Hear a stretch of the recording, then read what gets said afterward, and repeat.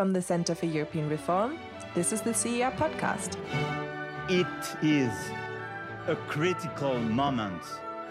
If we do not act with urgency, we would then severely undermine the liberal order. Brexit means Brexit, and we're going to make a success of it. The wind is back in Europe's sails.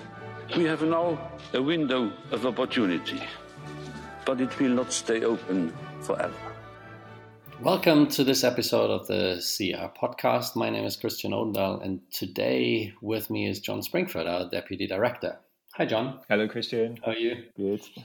So today we want to talk about the Recovery Fund once more. The EU Recovery Fund is still not fully negotiated. Merkel and Macron yesterday met here in Germany to discuss, and I think the outcome of that discussion was, well, there are quite a few obstacles still remaining. But today we don't want to talk about the political obstacles.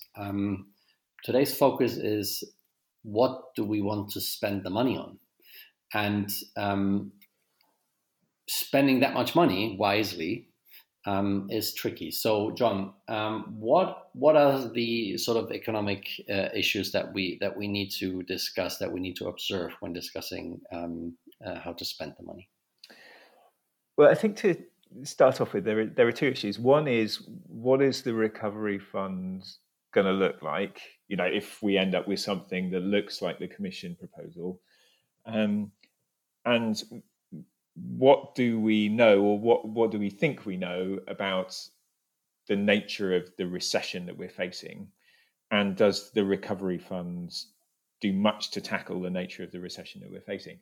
And the key thing to think about the recovery fund is that the spending is going to be distributed along the lines of the EU budget. So over 7 years, it's going to be largely in the form of grants for investment in physical infrastructure and skills and so forth. And so it's quite a long-term piece of expenditure. Most of the money is going to be dispersed, after this crisis is over. And yet, obviously, in the crisis, we're looking at the biggest recessions that we've had since records began, really. So there's a kind of timing issue that we need to get through.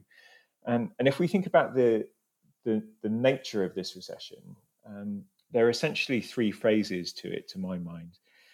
The first is the sort of really hard lockdown itself, where essentially government is stopping economic activity so that we don't all get the virus.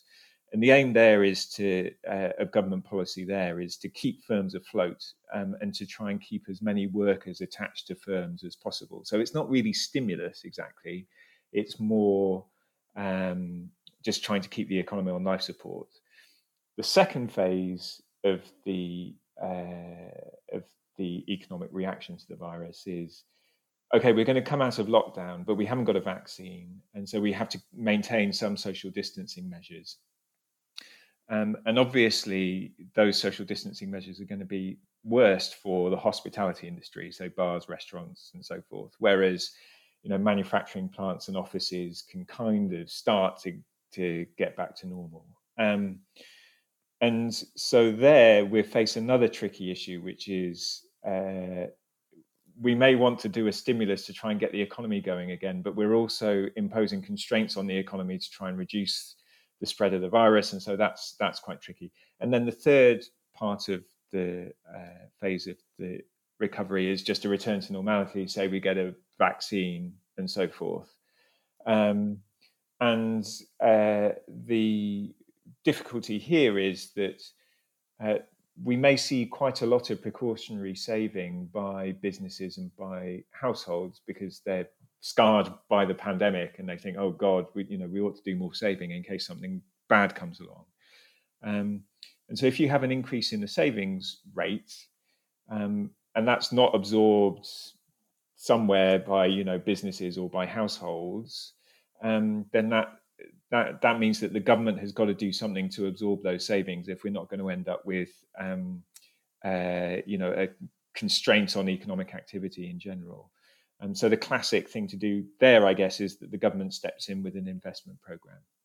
So I think that's a kind of overview of what the recovery fund is and the nature of the economic trouble that we're in.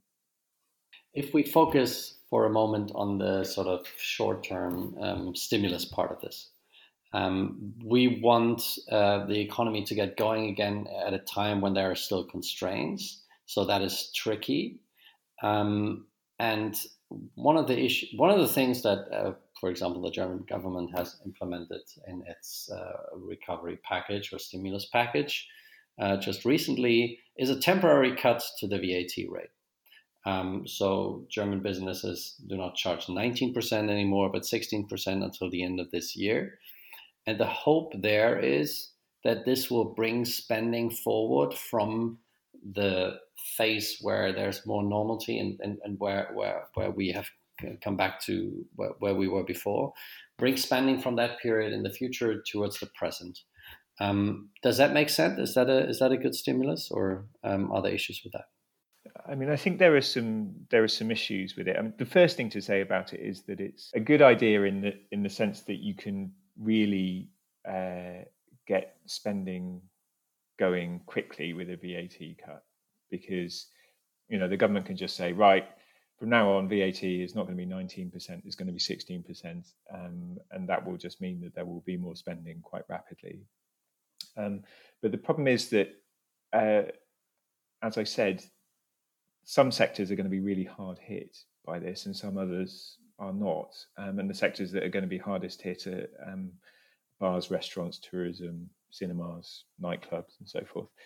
And so just a broad-based cut to VAT is not really going to help them because they're still constrained by social distancing measures. The other issue is that it's not entirely clear that spending is the problem. The really big problem is that a lot of people who work in these sectors that are most badly affected are going to be unemployed. And so what you really want to do is focus on workers, helping them. And also, if you're going to focus on spending issues with VAT, because you think, okay, we think bars and restaurants are pretty safe now, but people are nervous about going, then maybe you cut VAT in those sectors.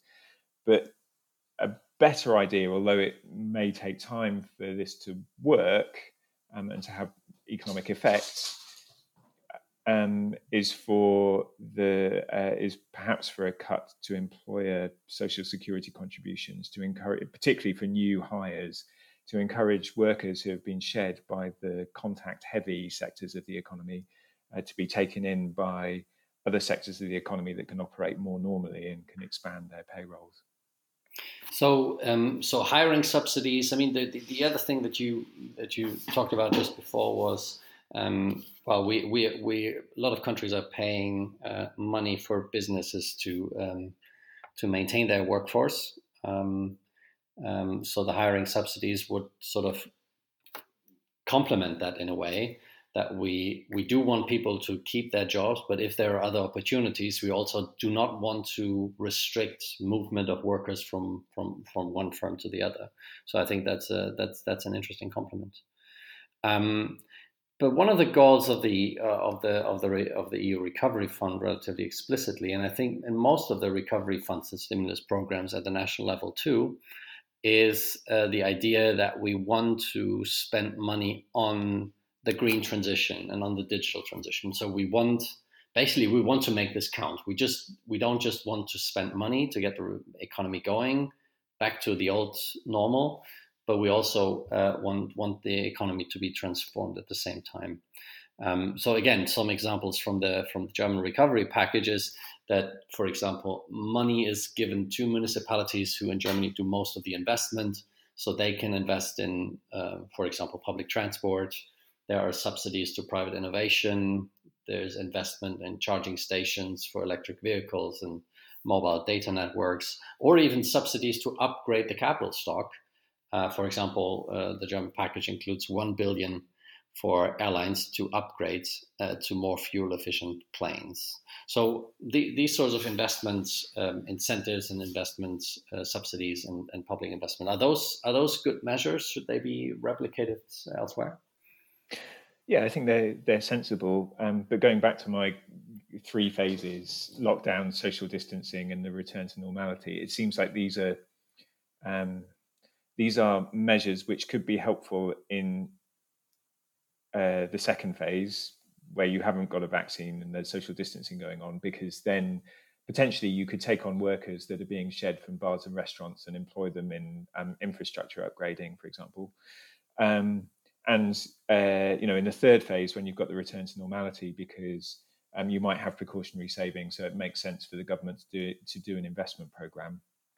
The difficulty with them is that it takes quite a long time to plan these investment projects, and if you try and rush it, then 2 things can happen. 1, the money might get wasted, or 2, the money just might not get spent, because the ability of local government to be able to absorb that money and spend it, and to be able to find the workers to be able to do it, who will need skills and so forth, there are constraints upon that. So it's going to be a challenge for the EU to make the recovery funds cope with the fact that this is going to be a very, very deep but a temporary shock. However, investment has been too low in Europe for quite a long time. After the last crisis, a lot of governments cut their public investments, which was the wrong thing to do, but that's what they did. So we've got a lot of opportunities just because we haven't been doing enough public investments in general for a long time. And the other point, obviously, is that the climate crisis is a crisis, and there's a huge amount of work still to do to improve electricity generation infrastructure, to decarbonize the car fleet and the vehicle fleet. So investment in green infrastructure is obviously a priority, and has to be brought forward and has to be done as rapidly as possible if we're going to bring greenhouse emissions down quickly. And then obviously a process of digitization of the economy is going on, which will have been hastened by the pandemic.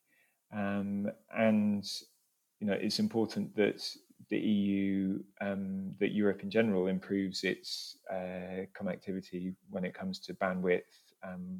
5G is going to have to happen.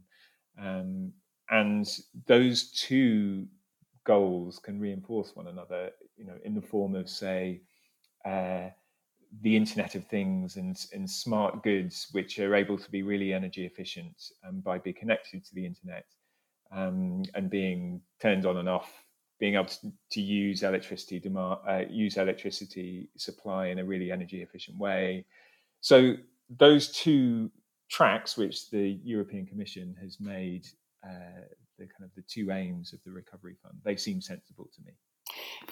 Here's one thing, as an economist, I have a brain that works slightly differently. So than those of most people. So my first instinct when I think about the transformation, particularly the green transformation, let's focus on the green transformation, is my first focus wouldn't be on investment, because my view is, as an economist as well, first of all, we have a pollution situation where people emit too much carbon.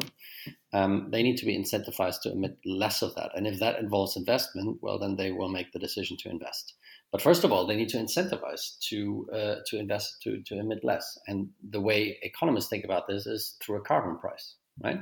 And I think this is where most economists agree. If we want to make the green transition work, we need a clear, ambitious, long-term carbon price, ideally starting now.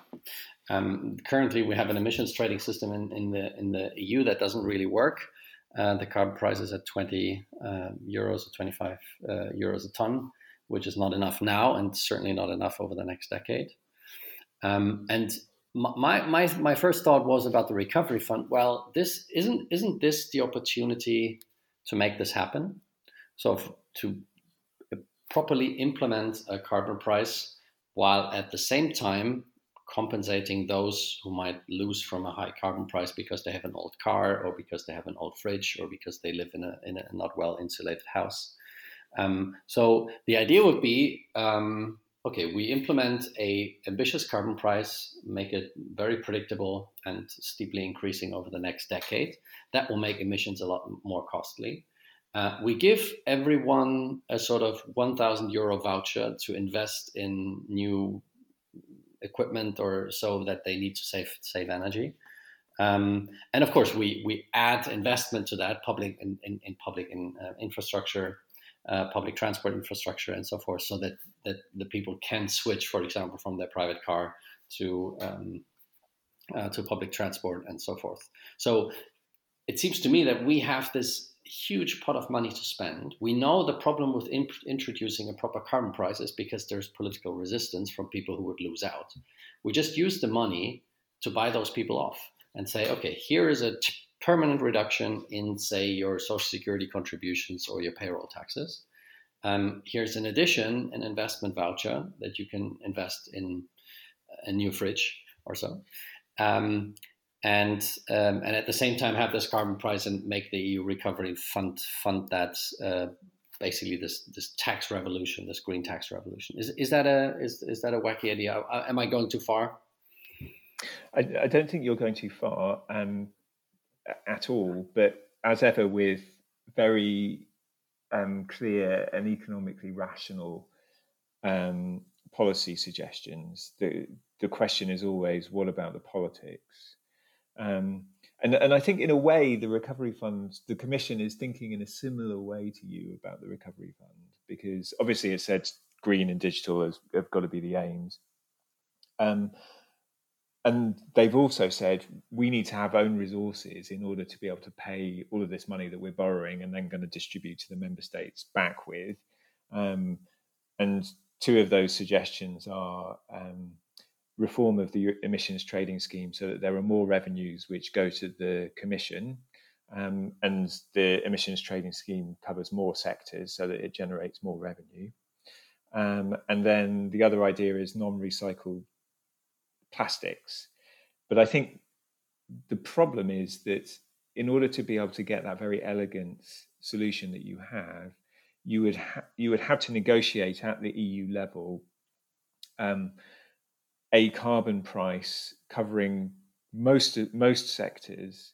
You would have to have some sort of system of enforcement for that at the member state level, and I wonder if the politics of that are going to be extremely difficult, given where Poland is and the fact that it generates a huge amount of energy from coal and so forth. How do you think the politics could be managed here? Yeah, so the inclusion of more sectors into the emissions trading system is part of, I think, where a couple of countries are going into, actually, trying to set up their own semi-carbon tax, which can be then transformed into emissions trading once the EU can agree and EU countries can agree to expand the emissions trading. So as the recovery fund is set up now, I'm not quite sure whether we do need the European agreement at this point on, a carbon price across the entire EU. The way the recovery fund is set up now, at least from the EU Commission's proposal, is that at least for the biggest chunk of the money, the recovery and resilience facility, national governments have to put forward reform and investment plans. And as a country, say the Netherlands, could say, okay, this is the opportunity for us to do a national carbon tax on transport, on heating, and so forth. And we are using part of the money to fund the compensation. We're using part of the money to give out investment subsidies to people who want to upgrade the insulation of their houses and so forth. So basically you can, even under this program, you can do this nationally and say each country implements a if they want to, a national green tax reform, and the recovery fund is used for funding the compensation to people, the investment vouchers, and at the same time fund the public investment. And hopefully, if that catches on, then you have other countries doing the same thing in the future. So I think it's still, there is an opportunity here for countries to do this individually and set a benchmark of how to do green tax reform in Europe, and hopefully then expand that to the European level. Yeah, I think this makes a huge amount of sense, and the economist in me thinks this is obviously the way to go. There have been a few ideas that have been kicking around, such as if you have a carbon tax, then making sure that it's revenue neutral and that you distribute the proceeds to households so that they can then make investments in order to be able to reduce their energy consumption and so forth. So if it follows that very sensible economic logic, and I think doing this in a decentralized way is also a very sensible way to do it. My only fear is that